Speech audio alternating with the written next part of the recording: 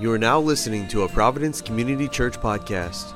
It is our hope that this teaching helps you on your mission to make the gospel unignorable in your city. For more information, visit www.providencetx.org. Good morning. Good morning. How's everyone doing today? Good, yeah, good. It's 9 a.m. I get it. I want to thank you so much for joining with us today. If you haven't met me before, my name's Luke Hall. I serve as one of the hosts here. Providence is a community formed around a simple vision, and that is to make the gospel of Jesus unignorable in our city by making, maturing, and mobilizing believers. To that end, we teach from the Bible each and every week because we believe it's been given to us that we might run to the truth of the Word and trust in Christ. We're currently in a sermon series titled Dear Jesus, that is in 1 Corinthians. And give me 1 second while I remember what the thing is. In this series, we want to consider the call to submit to the Lordship of Christ in all spheres of life and what it means for us. If you have your Bibles with you, please turn with me to 1 Corinthians chapter 1, verses 18 to 25. If you don't have a Bible with you, there should be some in the seat pockets in the seats in front of you. If you don't own one, consider that a gift from us today. Again, we'll be in 1 Corinthians chapter 1, verses 18 to 25. If you're able, you're already able to stand with me for the reading of God's word. You're all ahead of me, way ahead of me. Okay. Providence, hear the word of the Lord. For the word of the cross is folly to those who are perishing, but to us who are being saved, it is the power of God. For it is written, I will destroy the wisdom of the wise, and the discernment of the discerning I will thwart. Where is the one who is wise? Where is the scribe? Where is the debater of this age? Has not God made foolish the wisdom of the world? For since in the wisdom of God the world did not know God through wisdom, it pleased God through the folly of what we preach to save those who believe. For Jews demand signs and Greeks seek wisdom, but we preach Christ crucified, a stumbling block to Jews and folly to Gentiles. But to those who are called both Jews and Greeks, Christ the power of God and the wisdom of God. For the foolishness of God is wiser than men, and the weakness of God stronger than men. This is the word of the Lord. You may be seated.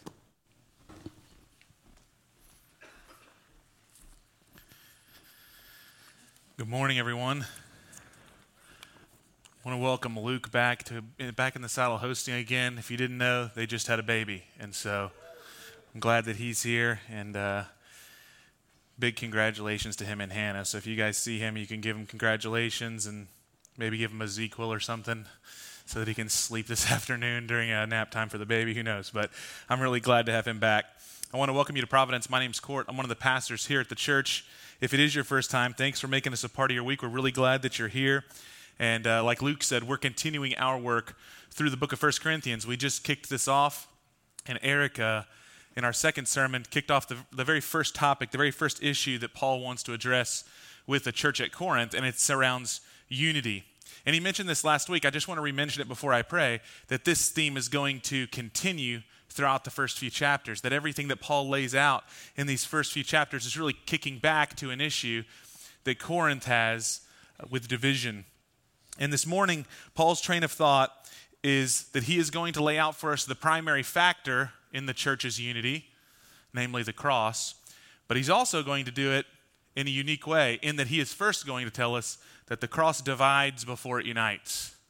And so before we jump into it, before we get to this passage, I'd like to pray and ask the Lord to speak to us through his word. So if you will bow your heads, I'll pray for us. Father, thank you. Thank you that we have the great privilege to come and to humble ourselves under your mighty hand. Your word has promised that at the proper time that you would exalt us if we would but do so. Thank you that our worship in the name of Jesus is already accepted, not on the basis of our moral record, but because of what Christ has done. Thank you, my God, that you've promised to meet us and that you are here even now. And so we do ask that you would give us tender and sensitive hearts, that we might hear you and that we might respond to your word. We ask, my God, that you would plant seeds that might produce 30, 60, 100-fold harvests in our lives through the power of your word and by the grace of your Spirit. We ask, Lord, that we would lay down our pride that we might hear from you. For you and you alone are the good shepherd. You are the leader of your church, the head of the body. And so we submit ourselves to you now, and we thank you for the grace to believe and to trust that truly you will minister to us as each of us has need. We ask these things in Christ's name. Amen. Amen. So as Eric mentioned last week, the Corinthian church had fallen prey to certain divisions. They said things like, "Oh, I follow Paul," or "I follow Apollos," or "I follow Cephas." And this began to be, I guess the first century, home group leader wars or pastor wars within the Corinthian church. We know that as we go on in 1 Corinthians and even in other passages of the New Testament scripture, we'll find that each of these different leaders that are named here were known for different things. Paul being known for his missionary background, his letters that he wrote, his Jewish theological heritage, that he's a Hebrew of Hebrews. Apollos is known for being eloquent. Peter, of course, known for being the spokesman for the church. And each is kind of grabbing onto this cult of personality. And Paul says, cut this out.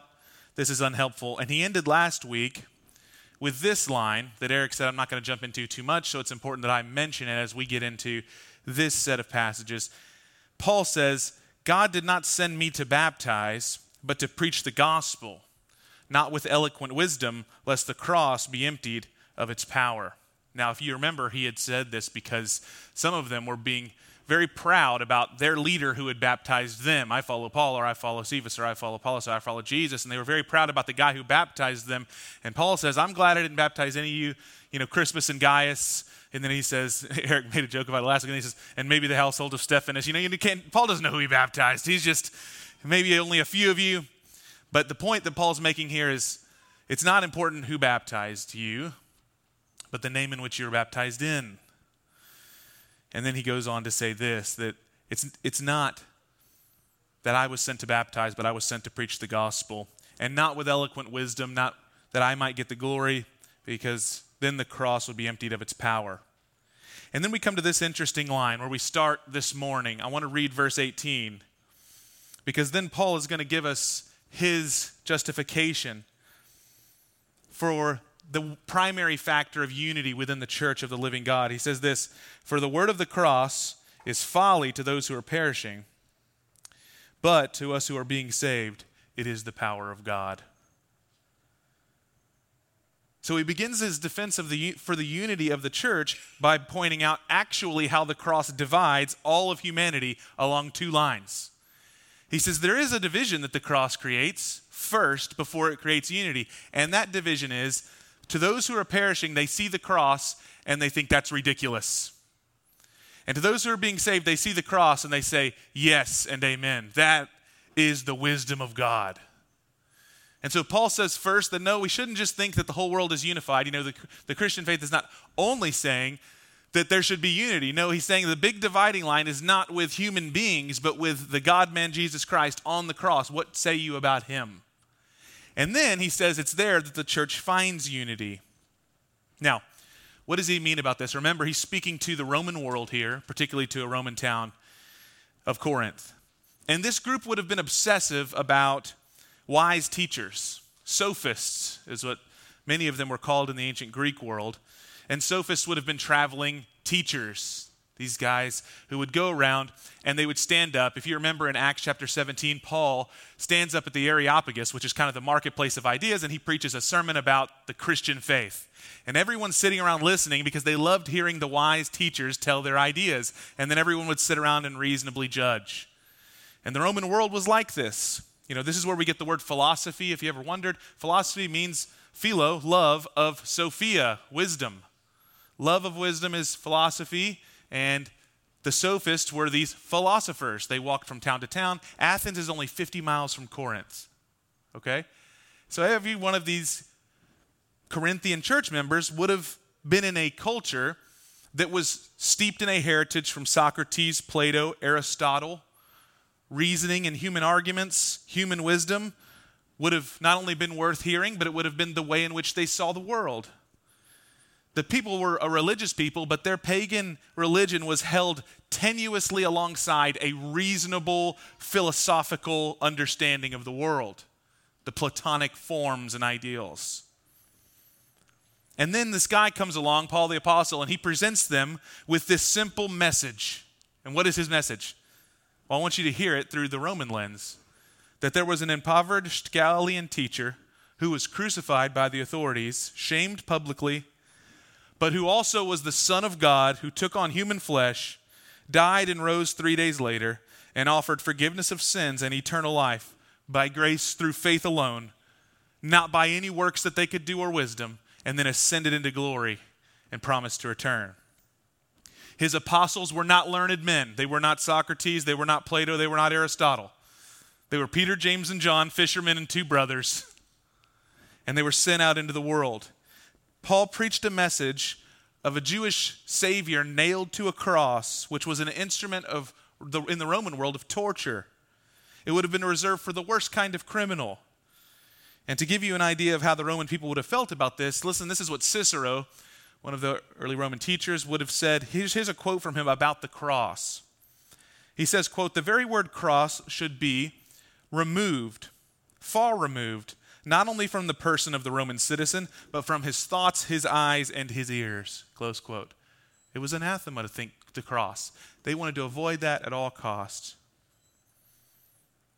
And then Paul comes with this message. In the middle of a culture that says human beings are brought near to God in the good life through a virtuous life, Paul says, none of you live virtuous lives. You can only be brought near by this Savior who died on a cross. And to them, this was madness. This was foolishness. And Paul's admitting that here. He says this is what divides humanity first and foremost. Before the church unites, Christ came. And if you remember what Jesus said, he said, "I did not come to bring peace but a sword." He came to basically draw a line in the sand and say, "I will confound the wisdom of the wise." The cross will be this dividing line. What say you about what happened on the cross? Now, it's important to note, but how does the Christian view the cross? We believe the power of God is most prominently displayed on the cross. This is what Paul will tell us here in a moment. The recognition that nothing but spotless blood could atone for sin was something that God had told us since the very beginning. He had told us this for thousands of years through all of the stories of the Old Testament. It could only be spotless blood.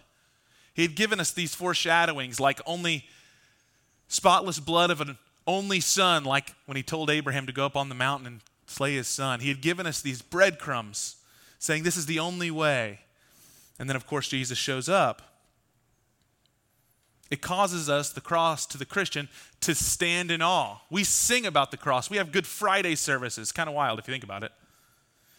What wonder the old rugged cross brings to Christians. How about this? We take communion, which Jesus commanded us to take, which reminds us of the cross. If Easter reminds us of the resurrection, communion reminds us of Good Friday, and we do it every week. Why? Because something happened at the cross. We preach the cross because of the transaction that was made there. We sang about it earlier. Something was finished and completed that could never be undone, could never be changed. Of course, the powers of darkness know this, but I want to point out it's so central to the Christian ethos, the cross of Christ, that even in Revelation, after Christ in his glorified body is shown, you see him both as a lamb, not just a lion, and you see him still with scars in his hands in a glorified body. Why is this? Because the cross is central. The crucified king is magnified in power. Now,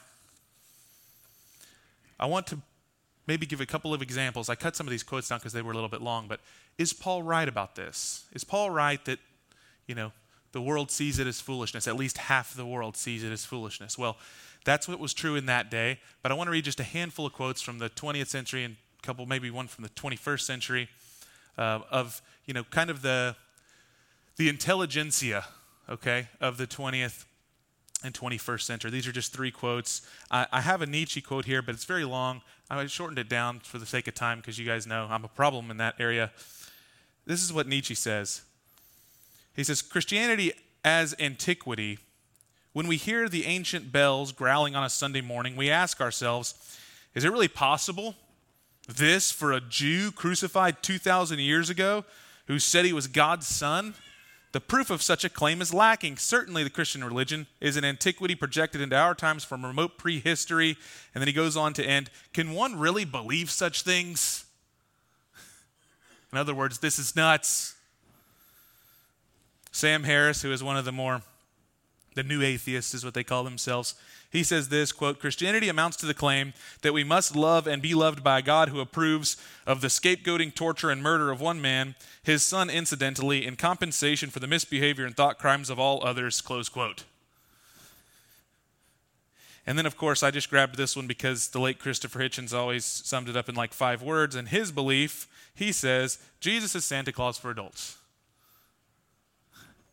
Now, I could spend time, which I don't have, pointing out that for all the postulation of these men that life is merely an uncanny accident of coincidental reactions of matter, they seem to have a lot of moral outrage at a God that they don't believe exists. You ever notice that? Like, I'm not angry at the Loch Ness Monster because it's just a fun story. But I don't have to have him dead, you know. I'm not like, he doesn't exist and I hate him, right? And then, of course, a simple question would suffice. By what standard is the cross so foolish and outrageous? What standard do you have to tell me that anything is outrageous? What do you mean by reprehensible, Sam Harris? Nietzsche, why is it so abhorrent? What meaning can you give that word if you don't have a standard by which to define it? Now, of course, that's not the point. It's not Paul's point. My point in reading you those is to say nothing's changed about the initial dividing line of humanity. Foolishness to those who are perishing, but it's the power of God, the wisdom of God to those who believe. You see, the cross divides humanity along that line, along the line of Christ. And this is why the church preaches the gospel, because you and I could divide ourselves in a million different ways in this room. And we could even divide ourselves from humanity in a million different ways in this room. And yet, God does not call us to be the stumbling block for the world. He says, I will be the stumbling block for the world. You just preach me, and people will stumble, and people will be offended. He's the rock of offense. But we stand aside from that and just say, we preach the cross. Now, I'm going to explain why that totally makes sense as we move on. But quickly, if we're paying attention, Paul's telling us that when the church gets divided, we should do what? Look to the cross.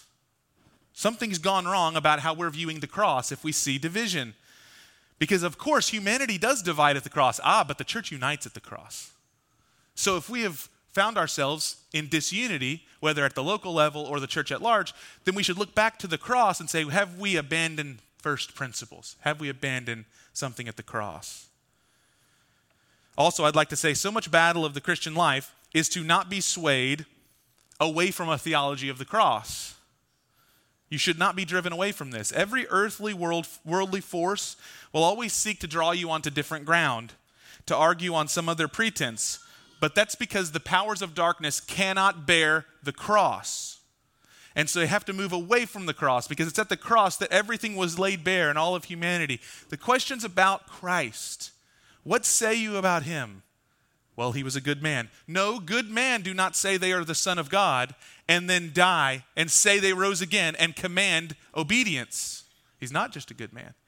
Well, he's just a prophet. We believe he's a prophet. That is not possible either, because if he's not the Son of God, worthy of your obedience, then he's a false prophet.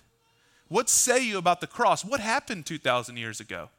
See, we can go in a million different directions, and often most want us to. But we should come back to the cross and say, every historian knows that Jesus was a real man who really lived and really died. And many would say, well, that's not true. There's many who disagree with that. Yeah, but they don't have the actual record and fact, the evidence to back them up that Jesus didn't actually exist. You know, there's more evidence for Jesus' life and death on the cross than there is for some characters in history that you and I just take as for granted. Many, actually. Many. Certain wars that are taught in schools every single day, some to our children, that the evidence of Jesus' birth, death, life is more factually based in historical documents than almost any life in human history.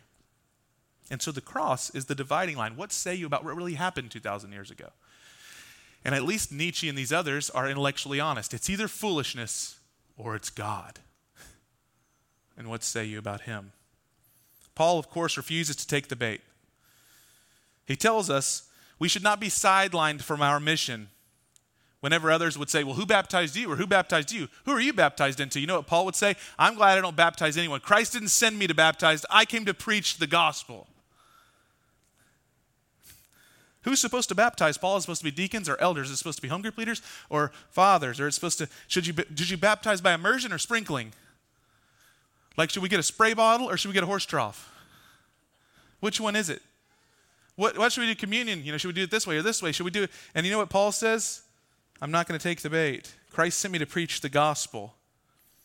Paul would tell us what's infinitely more important is what say you about Christ. Whose name were you baptized into? Now, he then moves on and he's about to give you his case. Let's start in verse 19. For it is written, I will destroy the wisdom of the wise, and the discernment of the discerning I will thwart.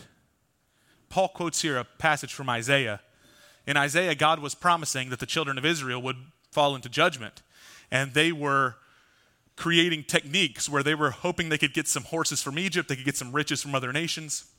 And they believed they could fortify Israel enough to keep off and stave off the invasion. And God says, you think in your wisdom that you can hold back what I've got coming for you, and I will not allow it.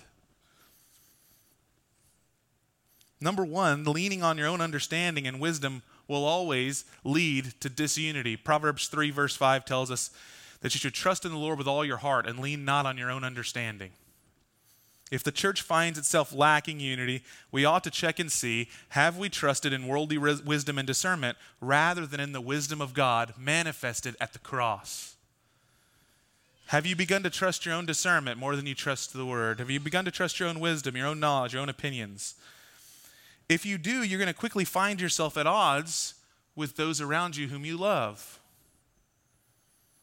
Let me say it like this. No one comes to kneel at the cross for redemption and walks away with a strut. Does this make sense? I'll give you another example. Jacob wrestles with God and lives and walks away with a what? A limp. That's how the Christian comes to the cross. We come to the cross humbly, and we lay down all of our pride, but we don't pick it back up again and put it on like clothes and walk away with it. No, it stays there. The cross causes us to consider our ways, humble our thoughts, temper our judgments. And Paul begins in verse 20 by calling out some of the pompous nature of the Corinthian leaders. Listen to verse 20. Where is the one who is wise? Where is the scribe? Where is the debater of this age? He's not saying this because he wants to see them and honor them, by the way. This is rhetorical. Has not God made foolish the wisdom of this world? Number two, embracing wisdom that contradicts Scripture leads to disunity. Embracing wisdom that contradicts Scripture leads to disunity. Now, this one feels pretty obvious on the surface. If you're a Christian in the room, you're probably like, yeah. But you'd be surprised if you thought about it how often you and I struggle with this. How often do we find ourselves making ourselves the exception to the rule of Scripture? You guys ever been here yourself? Like something happens in your life and you know that there's basically a one-to-one correlation between what the Lord said about how we ought to parent or treat our wives or treat our husbands. But we internally, we are great lawyers. We start getting into the fine print of our own justification. Well, they don't really have to apply this because, it's a different circumstance, different situation. And we're talking a million miles an hour to ourselves. We're like ready in case one of our friends asks us, like, man, why'd you treat your wife like that? Like, oh, well, let me tell you. We roll out our reasons. And because we're the exception, not the rule.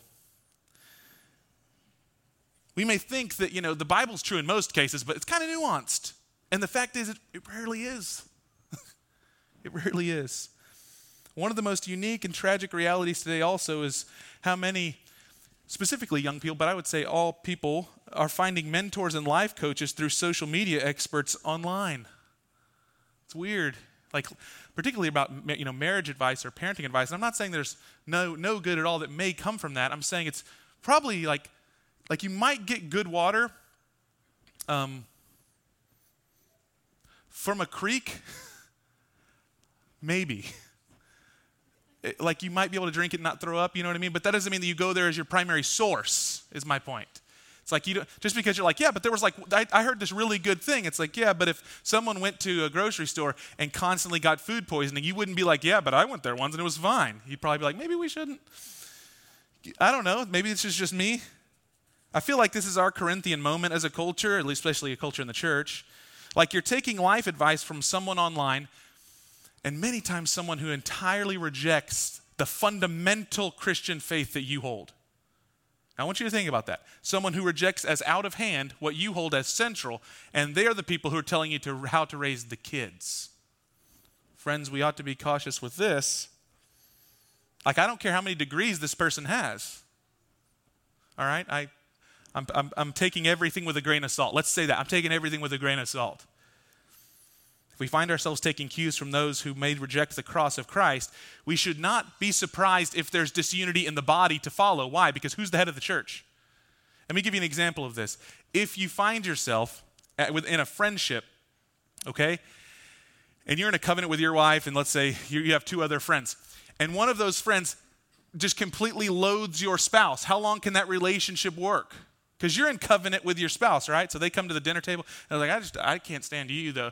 I mean, I can't stand your wife, but I really love you. Husbands, would you say, this friendship's going to last for a long time? You know, like, this is good. How long before your wife is like, we're not going to dinner with them anymore? You and I are betrothed to the Lord Jesus. We're in covenant with him. So how is this going to work out? How long is this going to work out? That we're taking life advice, life coaching, mentoring from people who absolutely loathe the Lord who bought us. Another little illustration might be something like this. When you're having heart surgery, do you care if the heart surgeon is handsome or eloquent, or do you care if the heart surgeon has 10,000 successful heart surgeries under his belt? There are some, TikTok videos that people are pretty eloquent, and they've clipped the video to be really. Listen to me. When you're having heart surgery, do you care if this is a male model or a female model that's working on your heart, or if they show you their resume and they're like, no one's ever died on the table when they were under my scalpel? Sold. I don't care if he has hair, no hair, pretty hair, one eye, 3 eyes. That's a good resume for me, okay? The cross is folly to the wisdom of this world, and we must not forget it. And yet it pleases God to save us through that folly. Verse 21, Paul goes on, "For since in the wisdom of God the world did not know God through wisdom, it pleased God through the folly of what we preach to save those who believe." I love Paul says here, all of human wisdom for 4,000 years up until Christ did not lead people back to God. Socrates and Plato and Aristotle, they had no ability to lead people back into a relationship with God. This is our problem in the secular age. We have bought into the lie that somehow what humanity needs more of is just education. If we could just be more educated, the world would not be as sinful. And yet this is proven gravely foolish. We don't need education, we need a savior. We don't need more information, we need salvation. All of human reason and intellect, if not saved by grace through faith in Jesus, will always result in just a more clever version of self-salvation techniques that lead to human misery. We'll always cleverly devise ways to mask our sin and hide from God. C.S. Lewis said, "Education without values, as useful as it is, seems rather to make a man a more clever devil." And I would just make one change to that. Education without Christ, as useful as it may seem, actually just makes you a more clever devil. You're just more clever at self-salvation techniques, which actually leads to misery. He goes on in verse 22, "For Jews demand signs and Greeks seek wisdom, but we preach Christ, crucified, a stumbling block to the Jews and folly to the Gentiles. But to those who are called, both Jews and Greeks, Christ the power of God and the wisdom of God. For the foolishness of God is wiser than men, and the weakness of God is stronger than men."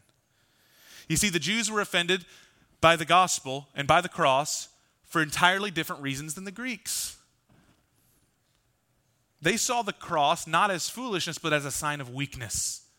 They expected a warrior king Messiah, endowed from on high with God's power to perform signs. They saw a Moses figure standing in the face of the Roman emperor, bringing plagues down on Rome. You ever wondered why James and John said, "Should we call down fire from heaven?" Because they have read their Bibles. They were thinking, we know who you are, Jesus. Let's smoke these guys. We can end this quickly. They had forgotten that Moses was a stuttering man. They forgot that Moses was not the man that people expected. In fact, Moses himself was so insecure about being not a great leader that he begged God that Aaron would speak for him. They sought powerful displays, so the cross was offensive to them. Their Messiah would never be hanged on a cursed tree like a criminal. That's not how it works. And yet Paul told them this is exactly what happened. Your eyes are blinded. You're veiled. So if the Greeks rejected the cross of Christ as foolish, the Jews, they rejected it as an offense. But then Paul says this, just as the cross divides humanity, it unites both Jews and Greeks together into one church. The cross unites the people of God. They look to the cross and they don't say foolishness, they don't say offense, they say the power of God, the wisdom of God. And so I want you to make this leap with me. If Paul's right here, then Paul is telling us disunity or unity is always downstream of worship. Disunity or unity is always downstream of who we worship. And that leads me to my last few points. How does the cross unify? Number one, the cross unifies because it excludes boasting. Now I'm going to be very brief on this one because next week's sermon is this. But the cross unifies the church because it excludes boasting. It pleased God that the cross would be seen as ridiculous to the serpent and to all of his crafty descendants. And that apparent defeat on the cross was actually what saved us. You know, the serpent looked at the cross and thought, this is ridiculous. How in the world could this ever be? Let's just end the air altogether. And this is because all of human history, all of the world, from the serpent's own mouth, is about human boasting and grandiose shows of power and wisdom and might. And Jesus shows up as meek. And when he extends his powerful hand, how does he do it? He feeds people. He's not like a Marvel character. He's totally different than that. And then he goes to the cross and dies. And all of the powers of darkness think this is the easiest easiest mop-up job we're ever going to do. And it's in that moment that everything was lost to them forever. Human pride and the love of wisdom and eloquence leads to division because it's grounded in the desire of self-exaltation, and that is the serpent's desire. When we fall in love with our ideas, we are divided. When we fall in love with the orators who make us puffed up and pompous, we become divided. When we fall in love with our own theological knowledge and how much wiser we are than everyone else, we become divided. When we fall in love with ourselves, even in light of our intellectual heroes, so sometimes you fall in love with yourself, but you don't recognize it because you're kind of a hero worshiper. I follow Paul, I follow Cephas. But it's a way of glorifying yourself because what you're saying is, I am the kind of person that follows this guy. Like, I'm the kind of person that listens to Jordan Peterson and gets it. And that's why he's a hero. And I'm the kind of person that, I'm the kind of person that isn't charismatic because I'm more of an intellectual type. And the charismatics, they're just silly. I'm not a dum-dum like that. I don't need emotionalism like that. And ultimately, what you don't recognize is it's not the person that you follow that you're glorifying only. It's really personal self. Number two, the cross unifies us because this is going to be, it's going to make you consider, reestablishes hierarchy. See, some people think the cross abolished hierarchy. Said, see, there's neither Jew nor Greek, Scythian or slave, male or female, Christ at all in all. Okay, and in one sense, I understand where it's a flattening in that sense. But hear me out. The cross reestablished a heavenly hierarchy. Anyone who's ever played team sports knows how important it is. Fourth quarter, down 6, headed down the field. How important is it to have a coach to call plays that knows what plays to call, and a quarterback to hear those plays, communicate those plays, get people in the right place to snap the ball and execute? Everybody knows if there is a hierarchy and how well the structure of that team is in those moments. Like, they could all take team pictures, like, man, that looks like a great team. You know how you know if it's a great team? In that moment. Everyone understands intuitively how important hierarchy is in those moments. The cross takes all of humanity and reestablishes a hierarchy except that it kind of flips it on its head. Who's the man in charge? The one on the cross. Could you imagine this? And then he comes back from the dead, by the way. Who's the guy in charge? Oh, the guy you killed. Him. Who calls the shots? The crucified one. And you might be thinking, how can this be? And then, a line that I heard recently that just kind of blows my mind, and you could take this, especially husbands, take this and just chew on it for the rest of the day. How could this be? Leadership always flows to those who take responsibility, even if it's not their fault. This is what Christ does on the cross. He takes all of humanity. Think of this. Humanity is completely sinful. They've been mired in this sin forever. God's been working with his people. And you got to think that Satan's looking out at the Roman Empire thinking, I am winning this. I am winning this. Christ comes in and takes all of humanity's sin on himself, dies and is crucified, and then says, I'm going to remake them all. Recreation. Satan and all of his demons didn't see it coming. Now in the church, what does this mean when we say Jesus calls the shots? Well, friends, this is why we say we're led by the scriptures. We get up here every morning and say, hey, we open the Bible because we think that the Bible's central. What do we mean by that? It's not the eloquent man that makes decisions. It's not the wisest orator. It's not the guy who's had seminary. It's the Word of God that leads us. It's not the strong man or the powerful man. The Word of God leads, and we trust in it. And in so doing, we are not being led by human whim or our own decision, our own feelings, but we're led by the crucified one. What's some examples? Why is it that we do elders at the church? Well, because God said to do it in the Word. That's why. Why do we take the Lord's Supper? Well, because the Lord told us to do that. Why do we sing? Why? The answer must be because the Lord desires it. You see, it isn't about my desires. Number 3, the cross unifies because it reminds us of our need. The cross unifies because it reminds us of our need. We must be in constant reminder that we ought to humble ourselves to one another, repent and believe the gospel. You and I, hear me, we need forgiveness. So what do we need? We need to repent, show humility one to one another. We need to own our own faults. We must reject high-handed pride. That kills. We must reject the idea that we don't need the cross. Nothing can sap your spiritual strength like obstinance.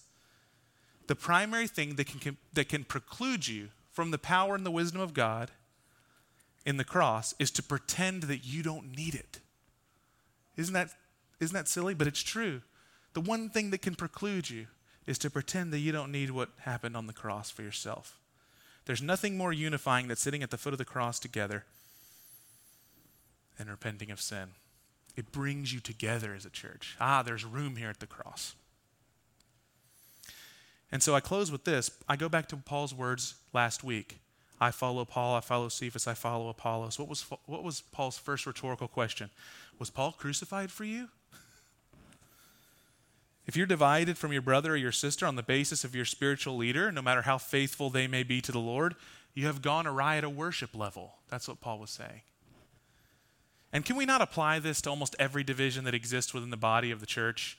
I'm not going to be too hard. This is generally what happens in the church. But things like this, I really don't like the worship songs we sang this Sunday.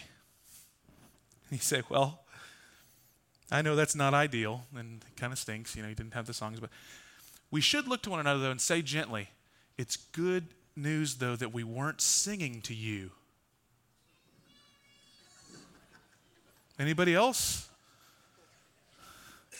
It's crazy, and hear me, I could find myself doing this. I'm like, why are we doing that? Why are we doing that? Is he worthy again? How many times are we going to sing this?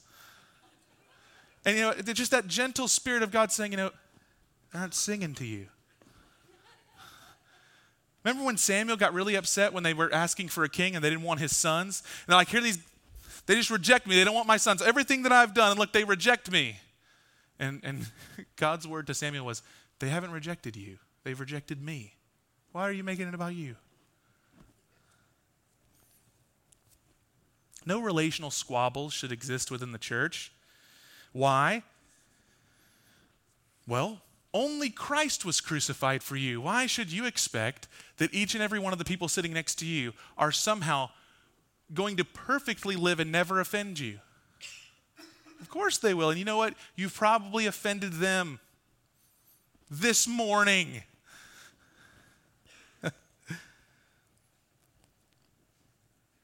What we should ask is what Paul asked the Hebrew church, which, we don't get away with now because we live in a different time when everyone's offended by everything. But, when Paul asked the Hebrew church whenever they were really complaining about things, he said, have you shed your blood yet?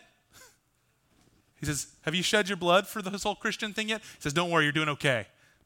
That's pretty intense, but it's maybe something that we ought to consider. When you were disagreeing with your brother about the finer points of theology, did you need stitches after? Did you need to go to the doctor after that friend didn't say hi to you in church? This is what we ought to think about sometimes. How about this one? Opinions and preferences should not divide the church. You know why? And I'll pick on myself so that way it doesn't feel like it's always one way. There are things about Providence over years where I think, how is it that a church that I planted, there are things I don't like about? You know what I'm saying? It's like now this may sound silly to you, but you're like, everyone naturally would think like, okay, this is a spitting image of what the person who planted it wanted it to be, and that's just not the case. Of course not. And then you look at it and think, well, why is that? And you know what the Lord reminds me of is Jesus didn't die to build a church in my image or yours. Did you know that? He's not conforming your neighbor to your image. He's not. He's not conforming him to my image. Jesus died for his church, and he's leading it. So we should ask ourselves, did Christ die on the cross to secure your favorite ministry program? How about you, Court? Did he die on the cross so that the Providence would look the way that you wanted it to look, so that the website would be how you wanted it to look? So every sermon series was the way that you wanted it to go?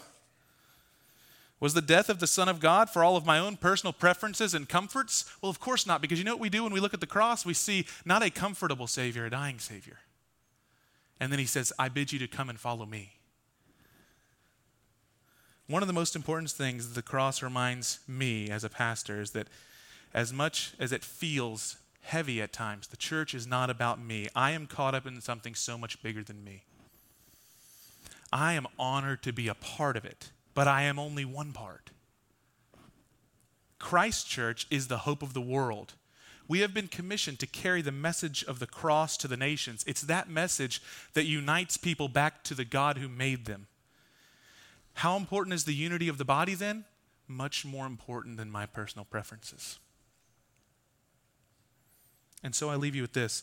This morning, I pray you come to the table of the Lord and lay down all of the petty things today. Lay down the things that hold you. Lay down the bitterness and strife. Lay down the things that may cause you anxiety. Lay down the marital squabbles that may be besetting you.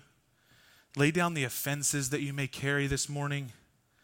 Lay down the opinions and preferences that may have you feeling disgruntled or bitter.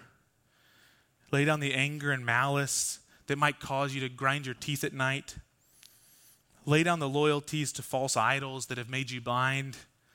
And instead peer up at the Savior who was crucified for you. Here's what I can promise. There is peace at the cross for you this morning. There's grace at the cross for you this morning. There is contentment at the cross for you this morning. And finally, for us as a church, there's unity for us as a church there at the cross this morning, if we will but kneel at his feet. Let me pray for us. Father, thank you. Thank you that even 2,000 years later, the message of the cross, it cuts us in one way and it binds us in another. It wounds us in the ways that we need wounded, but it heals us as well. Holy Spirit, we pray now that you would help us to lay down at the feet of your cross anything that would cause us to be disunified, one with another, and most of all, my God, with you. Help us, my God, to come before the cross and find that peace, contentment, joy, and grace that you offer us. As we take of your table, bless us, we ask, in Jesus' name. Amen. Thank you for listening to a Providence Community Church podcast. If you would like to know more information about who we are and how you can partner with us to make the gospel unignorable in our city, please visit us at www.providencetx.org.